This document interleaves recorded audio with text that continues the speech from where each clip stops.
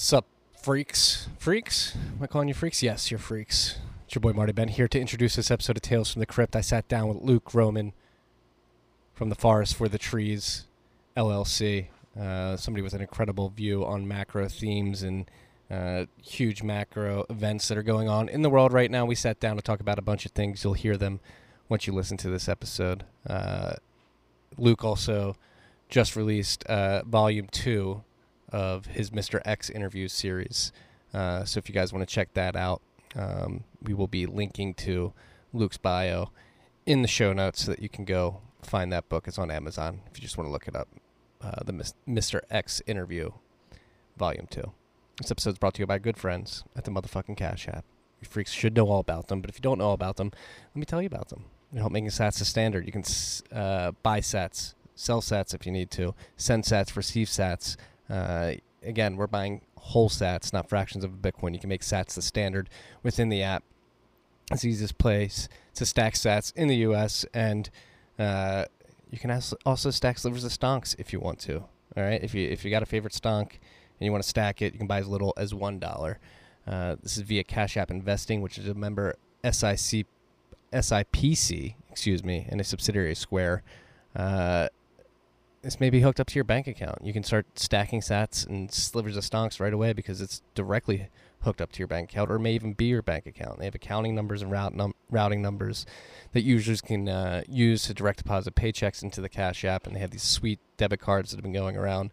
They've got special edition ones. They have glow-in-the-dark cards. You could personalize all of them if you want to flaunt that you're a Bitcoiner, put the Bitcoin sign on there. You can. Again, that's frowned upon in the OPSEC-conscious Bitcoiner world, but it's possible. Hey, optionality, to each their own. All right, make sure you go check all this out by downloading the app and use the code STACKINGSATS when you do that. It's STACKINGSATS. You're going to get $10, and $10 is going to go to our good friends at Owls Lacrosse. That's Owls Lacrosse. Woo! Woo! Woo! Woo! Owls Lacrosse. Stacking Sats. Use the code. And enjoy this episode with Luke Roman. Really enjoyed the conversation. Dense hour. I think you guys are going to love it. Take care.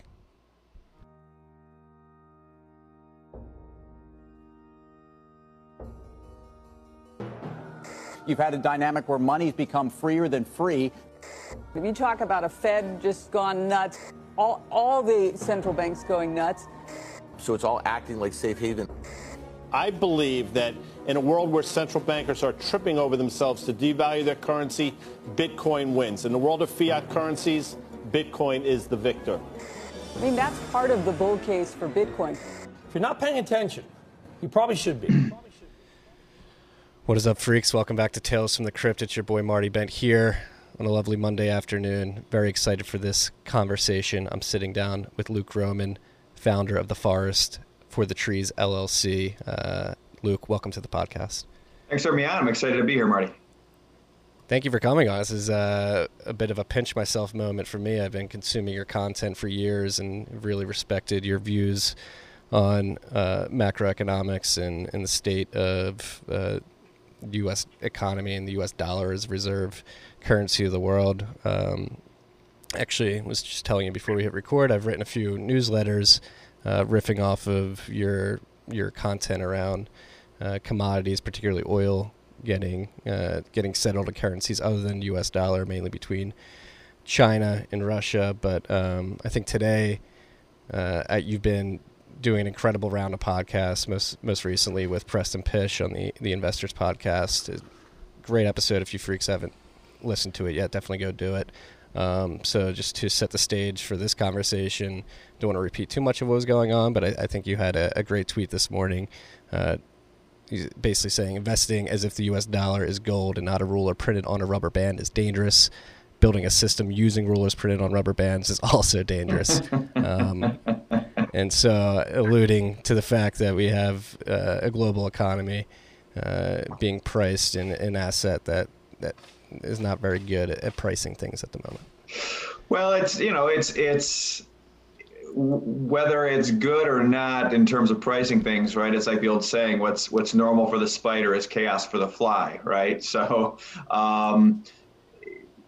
what I meant by that tweet was highlighting that there just seems to be a couple different narratives out there at different ends of the spectrum. And one seems to be looking at the world as if the dollar is gold and fixed in price and sort of a North Star for figuring out investment assets. And the reality is it's not. It's flexible. And as we saw in March, when we need to create more dollars, the Fed can create a lot more dollars very, very quickly. And there are some very good things about that system.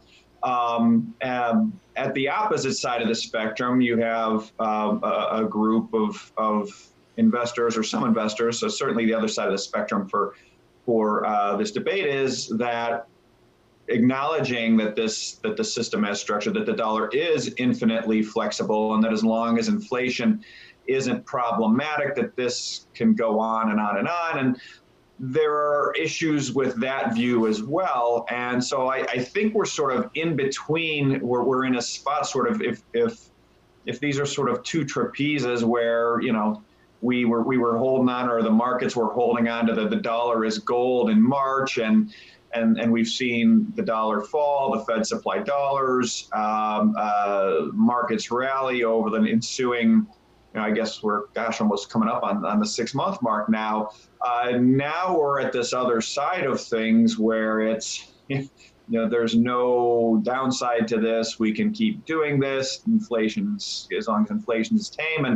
And so I just think that there's, I think we're coming up on a make or break moment in markets and in the economy where we're either going to, I think, have authorities pull back, and then we're going to be moving back towards that, the dollar is gold, or we're going to really start, putting this concept of the rubber ruler to the test a little bit more than we even have.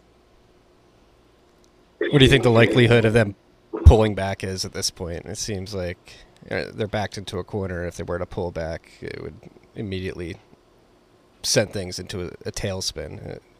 Isn't that exactly what happened with the repo hiccups last year around this time, actually? Yeah, I think it's the short answer is I think if they pull back on the stimulus, I think it's very problematic. I think it'd be very bullish for the dollar, and bearish for just about everything else. And the challenge within all that is that we're in a hyper-political environment and a hypersensitive time of the political cycle, given how close we are to the presidential election. And so that, to me, is probably your biggest risk, really, is just how the unpredictability of that. Now, the one thing I would say that I think is really importantly different now versus a year ago as it relates to, in particular, the repo rate spike and some of the regulatory constraints that helped drive that, to use proper English, is that in April of this year, the Fed changed the banking regulations, the supplementary leverage ratio, or SLR for short, regulations that exempted treasuries from the calculation of bank leverage ratios. And so whereas there were hard and fast leverage ratios for the banks as it relates to buying treasuries, which in short effectively was sort of a gold standard of sorts through the dollar and through the Basel III banking regulations around the dollar system, those have been removed as they're related to treasuries now. And so it's not fully crossing the Rubicon, but we've waded in and we're probably up to our knees in the Rubicon River in terms of the separation of the Fed and Treasury. And so now you basically have a situation where the banking system can buy an infinite amount of treasuries and hold them on their books. And as long as nominal yields are positive, that is a nominally economic value added activity for them. They are going to be making a positive spread. And so there's this release valve through the banking system this time that didn't exist a year ago. If we start to see politically some pullback on the stimulus, but again, it ultimately, when you look at the percentage of GDP, percentage of consumption, percentage of consumer spending that have been coming effectively from government transfer payments over the last 6 months, it's hard to imagine that being a good situation if we really get a hard shutdown, if you will. Yeah, and I saw a tweet this morning from somebody. Throughout history, 50 out of 51 countries that have had a debt to GDP ratio above 130% have defaulted. The only one not to is Japan. And the tweet was sent out because if we keep on this course, by the end of the year, the U.S. will be at 140% debt to GDP. Do you think we can escape like Japan has from this default? And it was, if I remember right, the underlying source for that. I'm trying to think of the name of the money manager who had the original source data. Hirschman Capital. Yes, I knew it was an H. I wanted to say Horshman Capital, but Hirschman. And I've seen the data, and the bottom line is that default can take place either through restructuring or through inflation is the point. And to answer the question, can we avoid it like Japan? In my opinion, no. And I think it will be done via inflation. I think we've started that process. It's a little bit of a political process that has to take place within the United States to accomplish that. But I think we're very different than Japan. We're a debtor nation. Japan's a creditor nation. They have a significantly positive net international investment position as a percent of GDP. Ours is negative 50% of GDP. They have historically funded internally, whereas we have historically funded externally. And so when you put all these things together, the United States situation is 180 degrees different than Japan's. And so to me, it strains credulity that the United States would end up in the same situation as Japan. Now, a big mitigator of that to this point, and in the short run, I think can continue, is where the reserve currency in Japan wasn't. And I think that's been a big deal. But to the point I made starting off with, in terms of this political process, a decision has to be made for the U.S. To my eyes, it looks like that political machinery has been started. When you look back at Donald Trump invoking the National Defense Production Act, which gives him and the U.S. government great leeway to spend as they see fit. When you see the COVID crisis removing all pretenses on either side of the aisle in terms of concerns about deficit spending. When you see that also give the Fed carte blanche to do what it has done, and then importantly, when you get the supply chain disruptions we've had, you've got yourself a pretty nice little cocktail recipe for potentially significant inflation, which that would be very different than what Japan has experienced. And so I think that my view has been and continues to be that the United States will not avoid that situation, that will be the 51st out of 52, and then it'll be via high rates of inflation. We're starting this process as well. Unlike Japan, we're starting this process with very high rates of debt to GDP. And so we can't afford higher interest rates. The Fed if inflation does pick up and the bond market does start to sniff it out, you're likely going to see the Fed have to take down increasing amounts of the bond market. And as crazy as that sounded 6 months ago, obviously since then, we've seen what they've done with treasuries. We've seen what they've done with mortgage backs. We've seen what they've done with corporates, and even small amounts of junk debt. So the short answer is no, I don't think we'll avoid it. Yeah, it seems like we find ourselves in a very precarious situation. And going back to your comment of can they pull back, the decision to pull back or moving forward, you said they can't pull back politically because it may make the dollar stronger, but the economy would suffer as a result. But isn't there a political...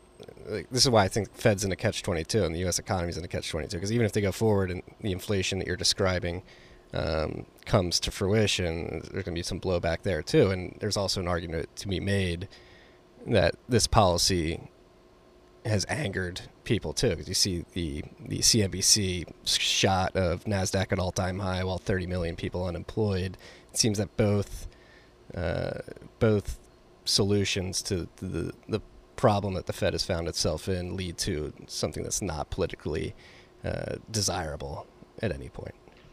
I think that's right. I think ultimately when you look around the country and you see social unrest at the highest levels it's been in arguably 50 years, I think some of these protests, I think clearly all these protests have some element of a social angle to it, but I think underlying that the real sort of big logs, the fuel logs to keeping the social unrest burning is income inequality, frustration with the system, and these types of socioeconomic issues that people have been highlighting for a long time. I think they're finally showing up. And so they are in a bit of a catch-22, and to me, it speaks to the importance of this election in terms of what we're starting to see out of, so I saw Biden either yesterday or over the weekend talking about basically forgiving student debt. That to me, number one, it sets it up it sets things up as game changers for the election. If Biden increasingly runs on what Obama is saying looks a lot like Bernie Sanders' platform,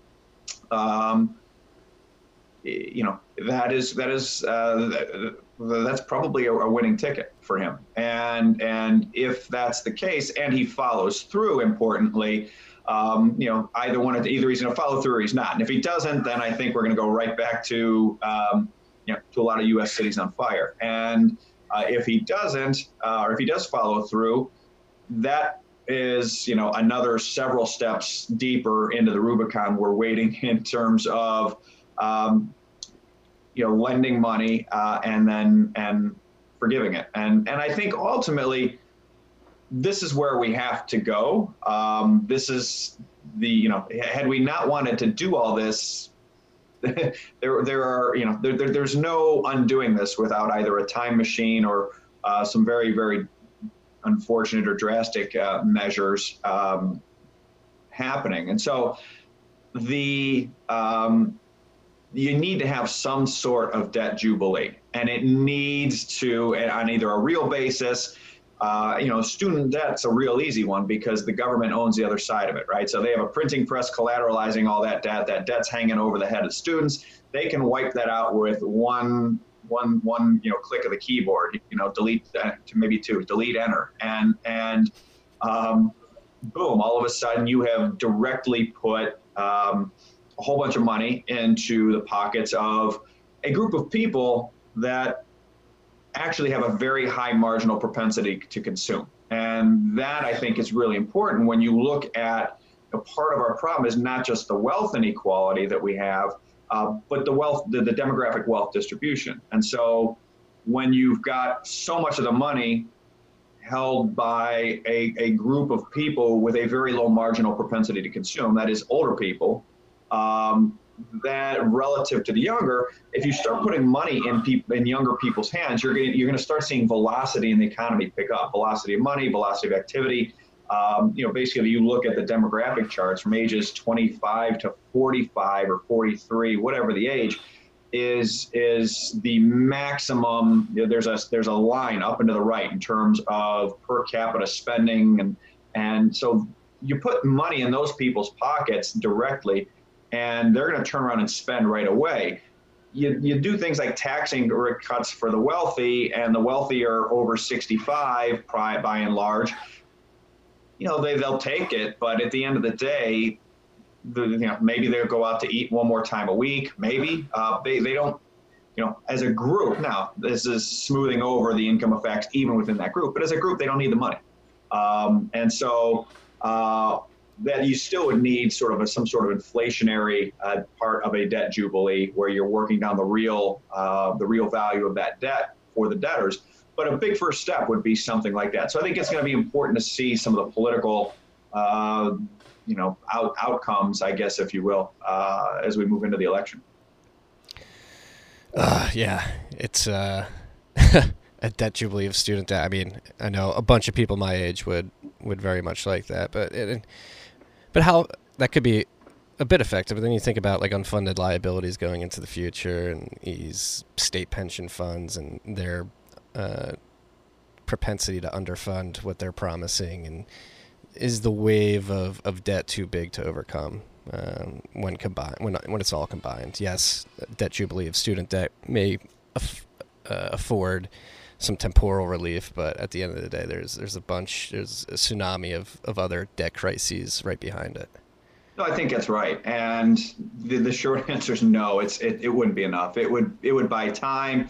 It would help a politically influential group. But it's not nearly enough. And we had been highlighting in our work going back for our clients, going back 2-3 years, that if you looked at the rates of growth of debt, the rates of growth of GDP, how important the stock market is in terms of driving the U.S. economy, and we've highlighted it's 160% of total U.S. equity market cap's 160% of GDP. If you look at net capital gains plus taxable IRA distributions, they are 200% of personal consumption expenditure growth. So the U.S. economy cannot grow mathematically unless stocks are rising. And so when we looked at all of these things, we basically said that in the next crisis, it would be unlikely that the stock market would be allowed to sell off for very long before authorities began taking very aggressive measures. And then whenever we had that next crisis, you were going to see, we thought at the very latest you would see a U.S. fiscal crisis begin to get acute. I want to say in late 18, we said it was I think we said late 21 to early 2022. And what COVID has done is just completely blown a gaping hole in the fiscal projections, in the numbers, and pulled forward that late 21, early 22 date to March of 2020. The U.S. now has a fiscal crisis. That's not going away. V-shape, K-shape, L-shape, U-shape, doesn't matter. It's here. And so that then informs the next point, your point, which is a great one, which is, okay, we can forgive student loan debt. That's actually mechanically super easy. It's even politically pretty easy on the grand scheme of things. Where it starts to get trickier is the entitlement obligations, the pensions, public pensions, and there's no easy solution for that.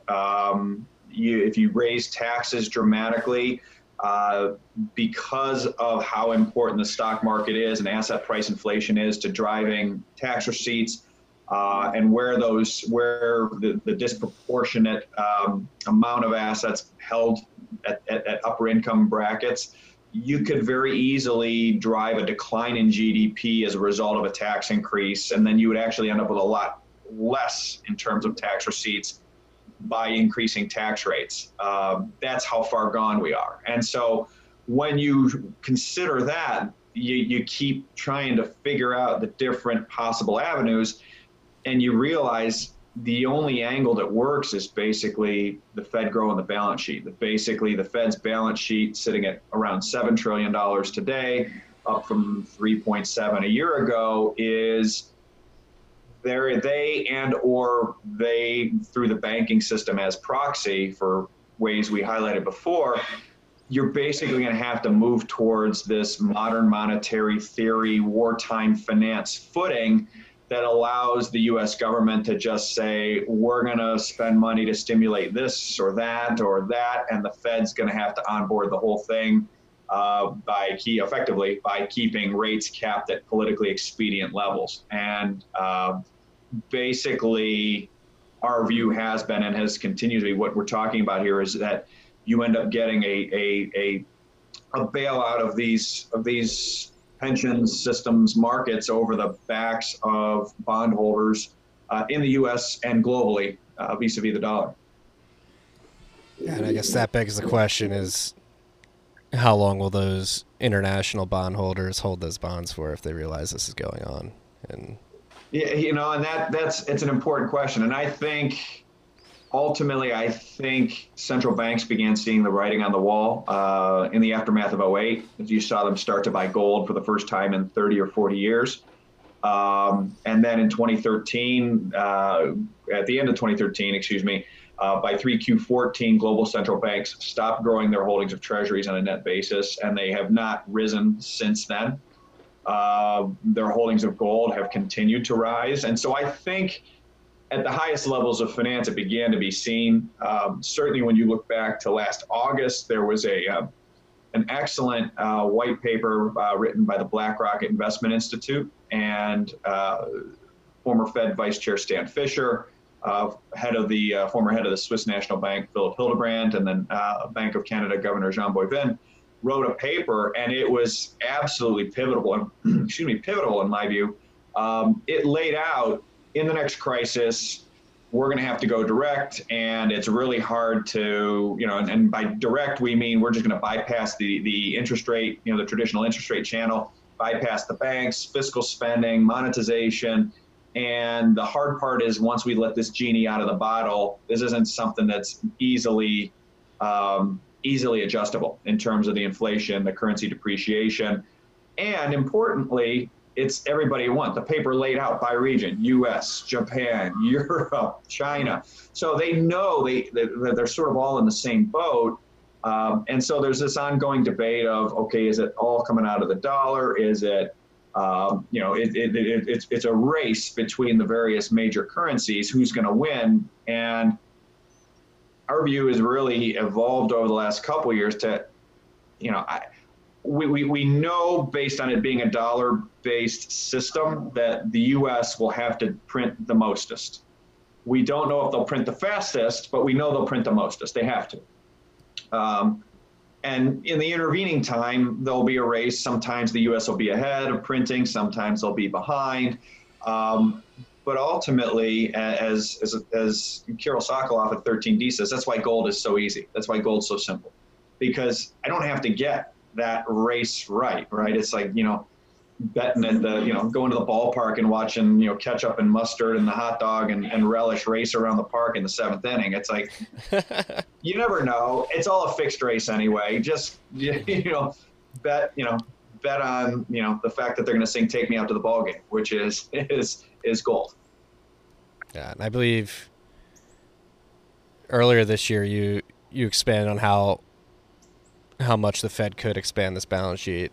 I believe it was you, and probably. I wrote quite a bit about it.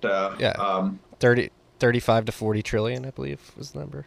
Yeah, I mean, if you look at what we said back in March, was ultimately, we did a nice job of recognizing this crowding out of the U.S.'s own banking system that culminated in the repo rate spike and then what the Fed would likely do after that. We did not catch how severe the COVID crisis was going to be. However, once the COVID crisis began to become serious, and in particular, once the authorities began shutting down the real economy, what we said is, look, you cannot have closed down markets, closed stores, closed ports, closed economies, and open markets. Because everybody's short dollars. It's a fractionally reserved system. Everyone's going to show up in markets and sell assets to acquire dollars until either markets are at zero or markets are closed. And so our view was either they are going to close markets or the balance sheet of the Fed is going to have to move toward total credit market debt outstanding rather rapidly until the COVID crisis passes. And our view was, okay, total credit market debt outstanding is, I think, 70 trillion in the U.S. So conceivably, if you'd stay in lockdown, you would need the Fed's balance sheet to move towards fully reserving that debt, which means basically putting tens of trillions of dollars onto their balance sheet. And I think that's the direction we're still moving, but really the pace at which we're moving that direction is a function of underlying economic growth, what's going on with COVID,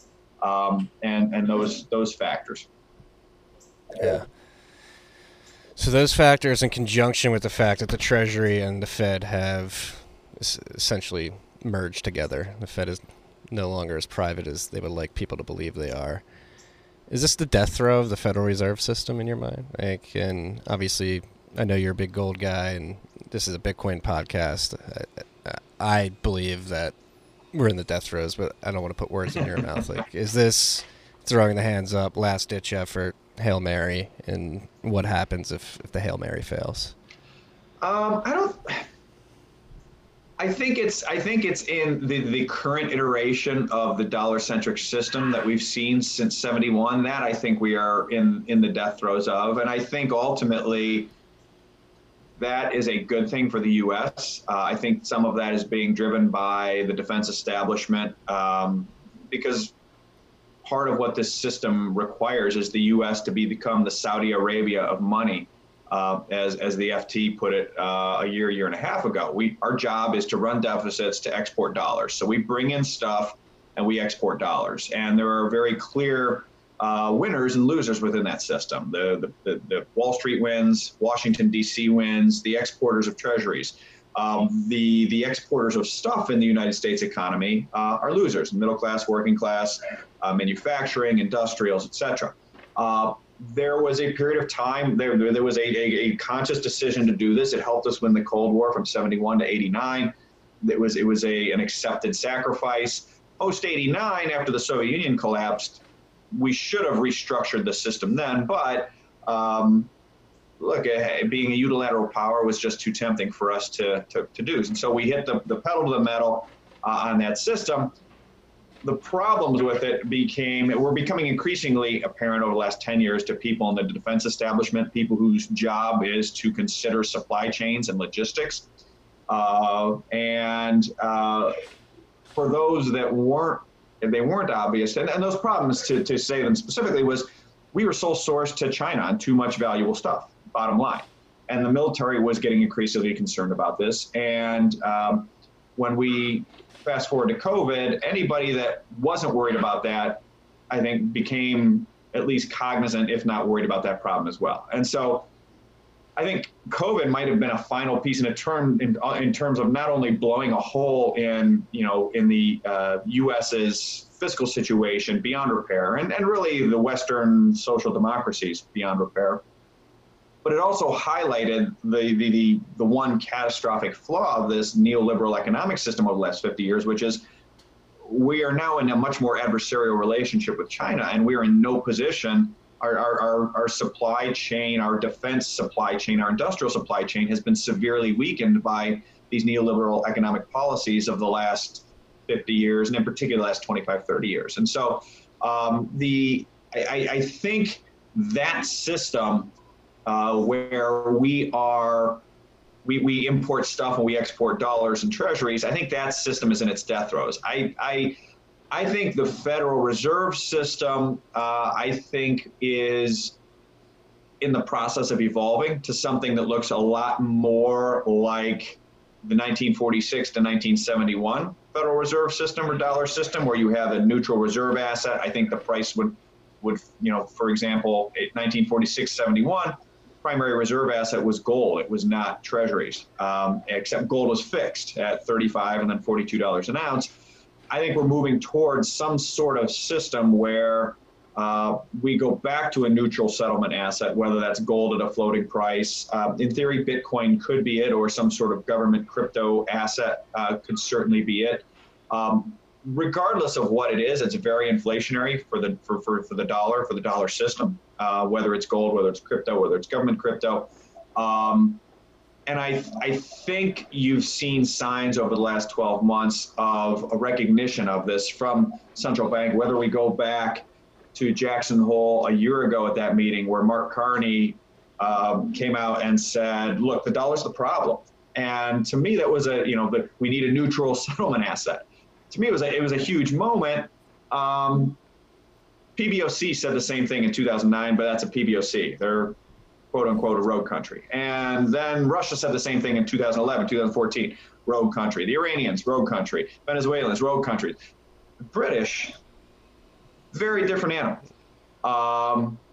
And in terms of them saying that. So I had been told a number of years ago that Europe has long felt that the dollar's the problem by very high-level European finance/central banking people, but that it's also something that no one's allowed to be on the record saying in Europe. You can't. Everyone knows the dollar's a problem. No one's allowed to say the dollar's the problem.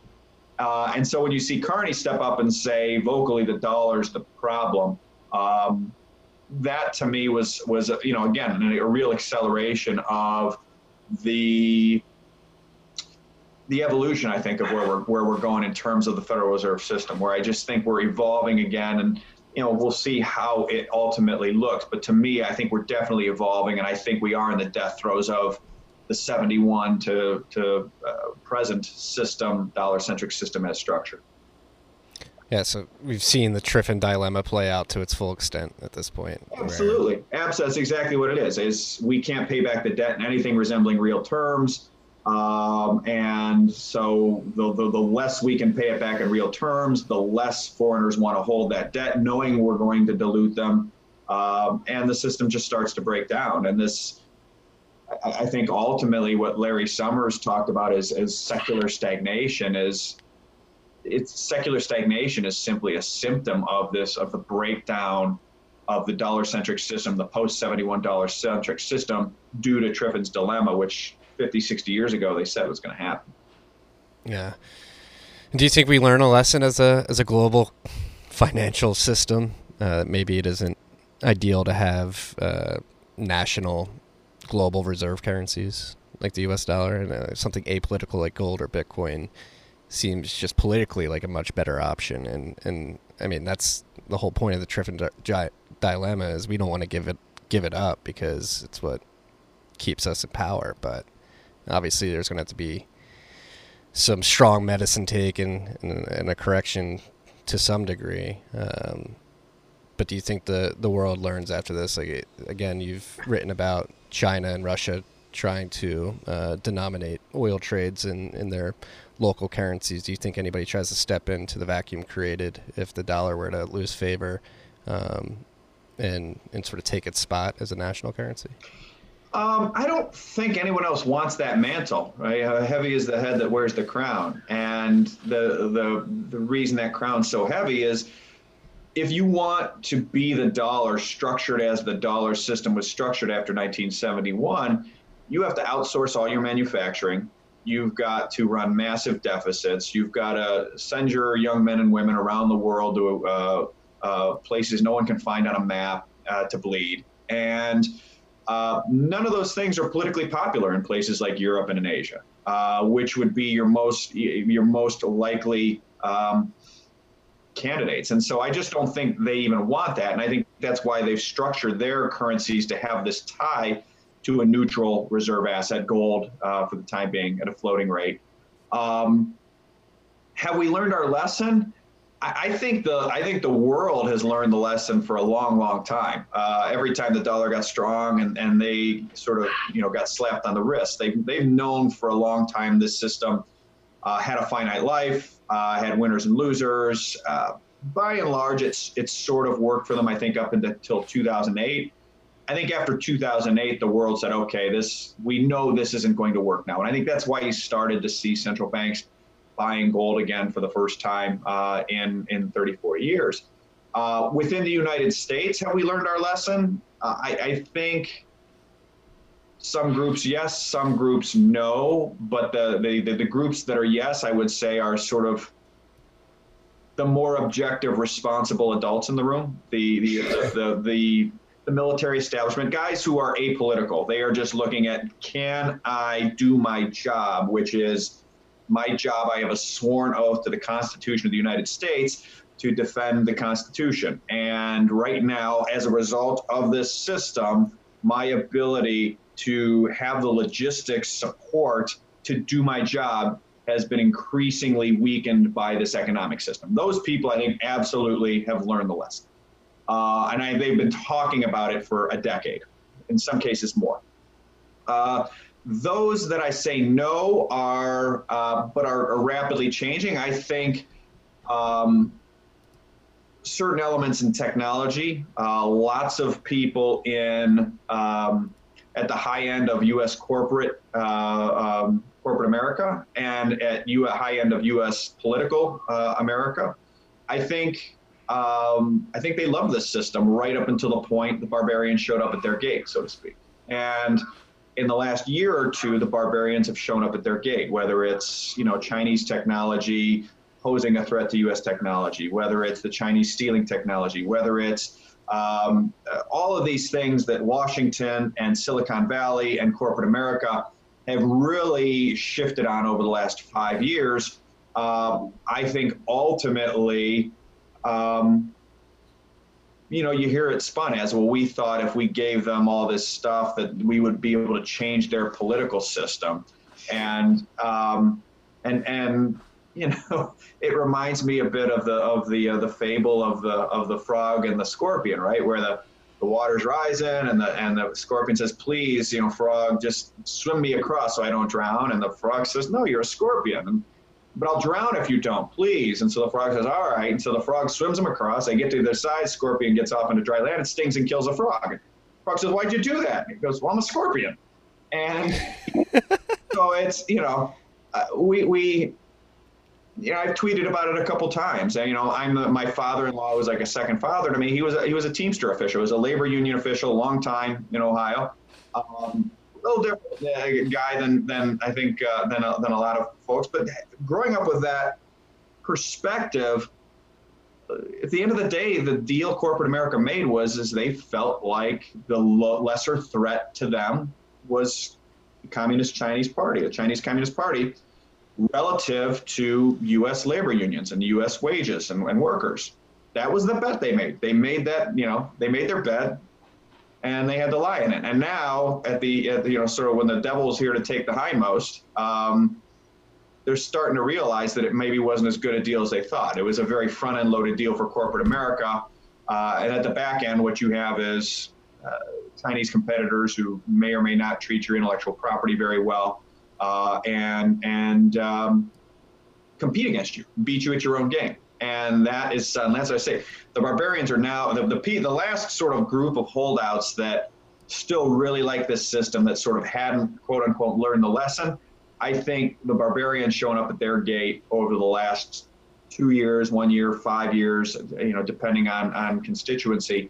I think by and large that I don't want to say you're at a consensus in the U.S., but you're probably more of a consensus on this issue politically in the U.S. than you are about a lot of other issues. I won't say virtually any other issue, but relative to a lot of other issues, you're at much more consensus. And so I think that's learn the lesson, but that's at the end of the day, if you can move something in a productive manner, whether they learn the lesson or not is secondary to that. Yeah.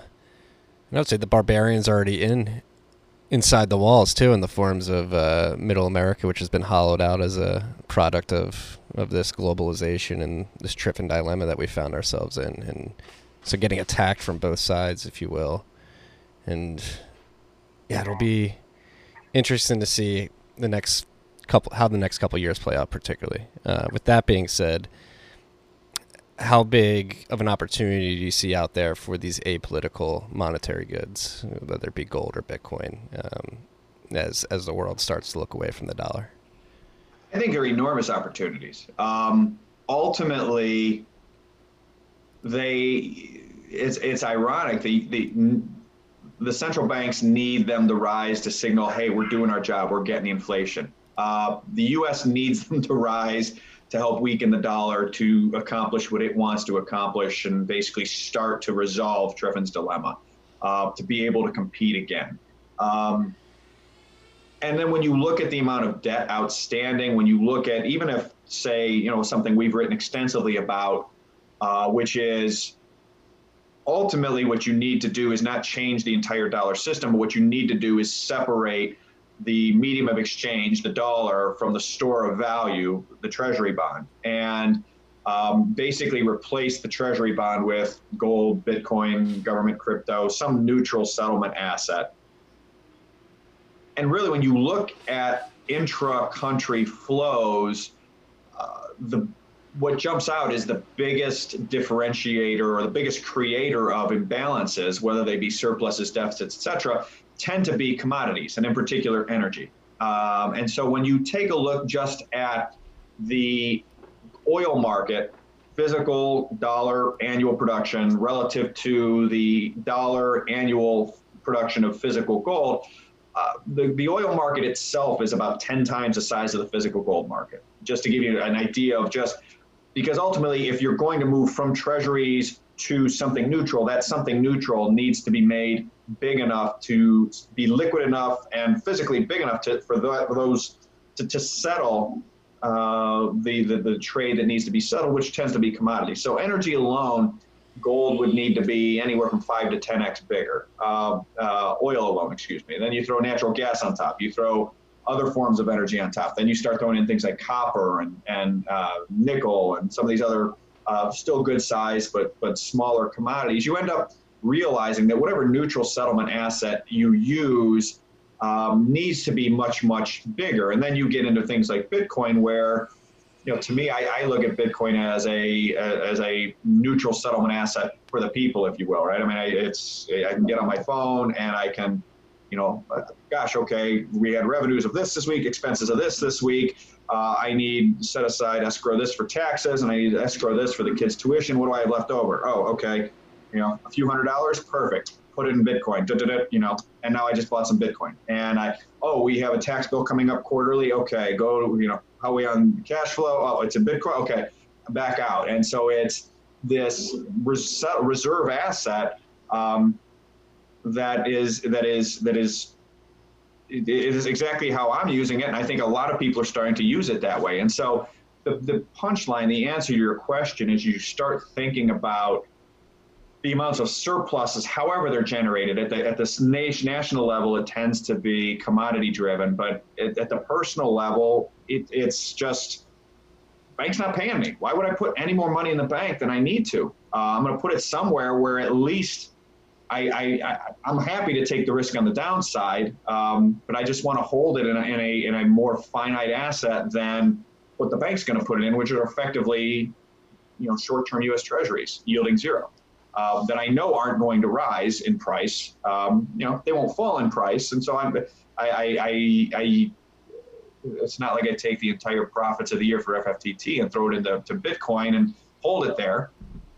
But I think it's just that storing of surpluses, and as more people do this, the market's going to evolve where you're going to get this separation of the medium of exchange and the store of value, and I think as that happens, the upside for things like gold, for Bitcoin, are just really, really big. Yeah. Astronaut. And I'm clinging to your comparison to the energy markets with Bitcoin particularly, because I work for a company called Great American Mining, and we go into oil and gas fields here in the United States, in the Bakken and Permian specifically, and we use their waste gas to mine Bitcoin. So they poke a hole in the ground, get the oil out, and they can't pipe the natural gas to market, will show up and just consume that for very low. So comparing Bitcoin to energy markets is really interesting to me, because I think we're starting to develop a thesis at GAM that Bitcoin is the currency of energy, and it will be the energy consumer of last resort, Bitcoin mining particularly, that helps get the world to like Henry Ford's energy currency that he envisioned, where you're pricing things on a per kilowatt hour basis and how much energy it consumes, instead of a free float national currency. That's really interesting. That's exactly what it is, and it ultimately incents the efficient use of energy, which is what you want to do anyway. It's the very definition of capitalism, really, in terms of getting better at making things, et cetera. But that's exactly what you're doing. It's exactly what gold is too, right? Where you're it's just compressed and stored energy, where you're taking it from, because as you guys know, I'm imagining that, taking the gas instead of it being flared off and compressing it or storing it, capturing it somehow and moving it from point A to point B, it's a capital intensive process, I would suspect, to a certain degree. And so, but the very fact that it's capital intensive is the reason it's valuable, as opposed to just being created out of thin air. And that is ultimately the hallmark of a real currency, of a real store of value.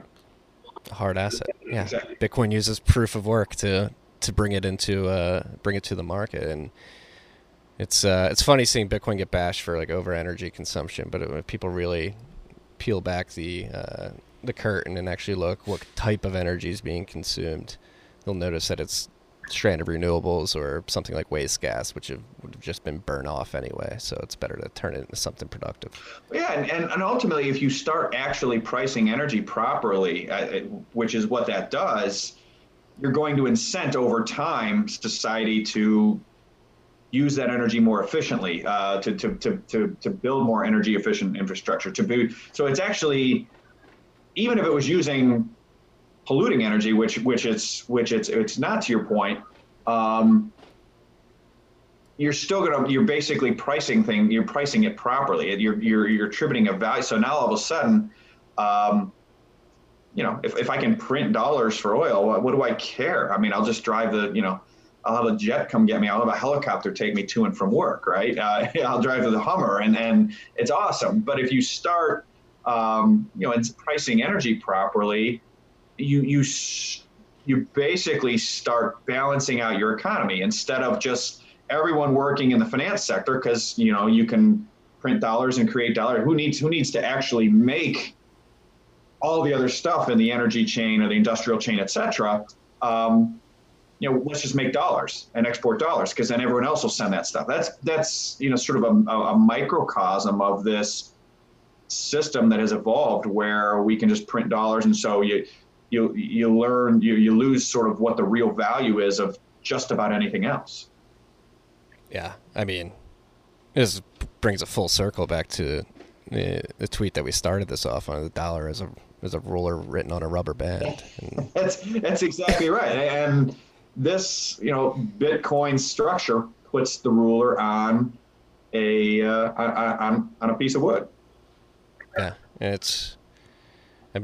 if you want to extrapolate very far out into the future, if Bitcoin is successful, let's say decades to a century, you could argue that energy producers would replace the central banks, because the central banks right now are at the core of money production, the U.S. dollar system particularly. But in the future, if Bitcoin or gold becomes more popular, more in favor, I think Bitcoin will be more popular just because of the digital age and its ability to arb these stranded energy sources. The energy companies, the energy producers, will replace the central banks as the source of money, literally create building blocks that distribute the new money to the economy. And then you get into some weird hypotheticals of how finance happens and where it flows from there. Oh, I think that's right. I think, and I would add, I would say that you could see energy companies, and I would define them as broadly. It's not just, sort of the traditional fossil fuels, but new types of energy, alternative and anything else they sort of create.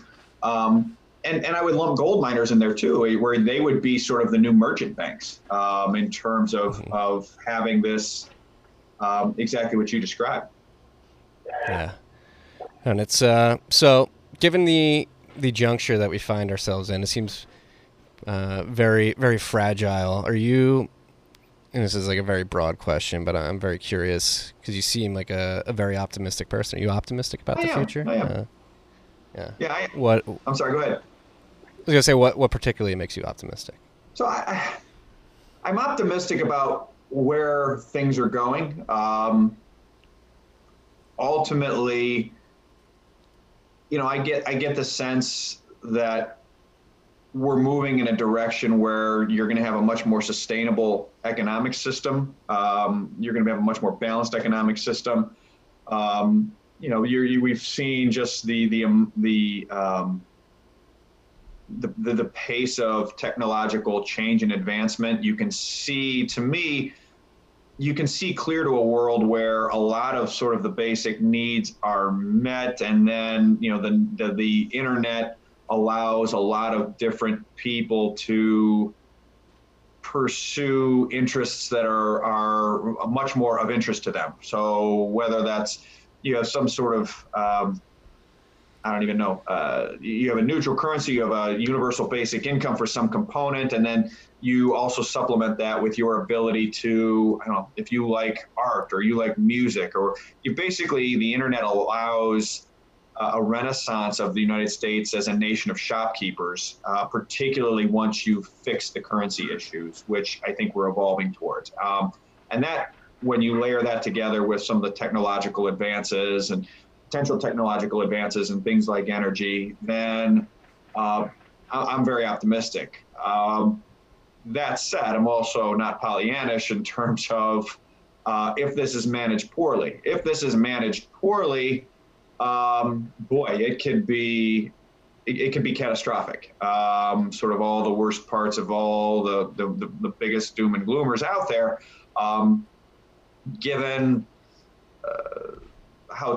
given the level of, just financially, given the level of debt, given the how stretched supply chains are, given the derivatives, given geopolitical tensions. I'm definitely cognizant that historically these geopolitical power competitions haven't always resolved themselves peacefully. So there's, I'm optimistic, but I'm also, there are things I watch for, and I think I know enough about the context of some of the broader issues and how they've resolved themselves historically that if I see things develop in a certain way where it would trigger some sort of internal warning sign to me of okay, we're now beyond some point of return, and this, my optimistic scenario has now either been impaired or is now off the table. And I don't know what that looks like. I don't know exactly what I'm looking for. I don't know if that would be external or internal to the United States. I could paint pictures of all of those, but I think I would know what it is when I saw it, sort of thing. And so, but net, I'm still optimistic for where this is going. And as Winston Churchill apocryphally said, the Americans always do the right thing after they've exhausted all the alternatives. And we're just about out of alternatives. So the fact that you're seeing Washington, both sides of the aisle, come around to some of the things we were talking about before in terms of the structure of the system suggests to me that, okay, there's still cause for that optimism.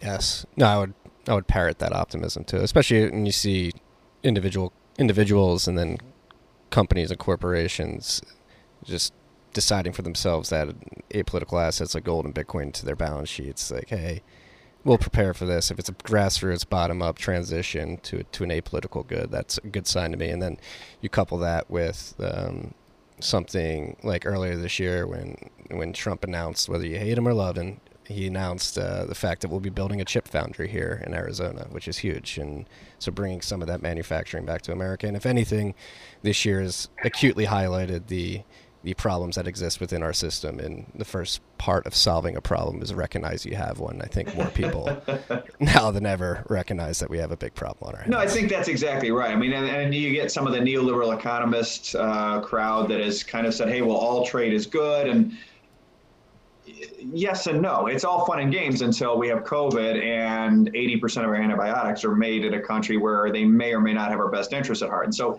like, even that crowd being able to say, okay, maybe we did go a little too far. To your point, it's understanding that, okay, you're right. It's a first step to solving a problem is admitting you have a problem. And no one could defend, after earlier this year, no one could defend that old system, how far that old system had gone.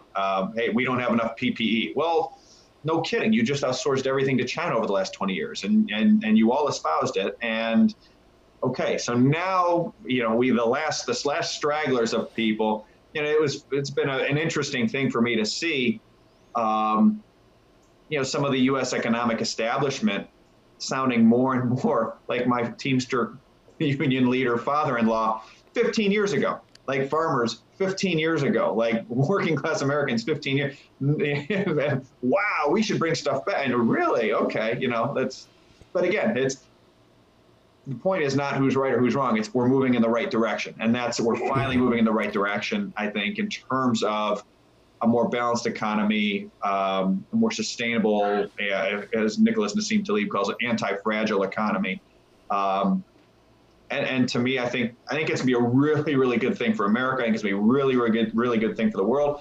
I don't think it's gonna be a really good thing for the international trade value of the dollar, or for people who have too much of their net worth tied up in nearly 0% yielding debt.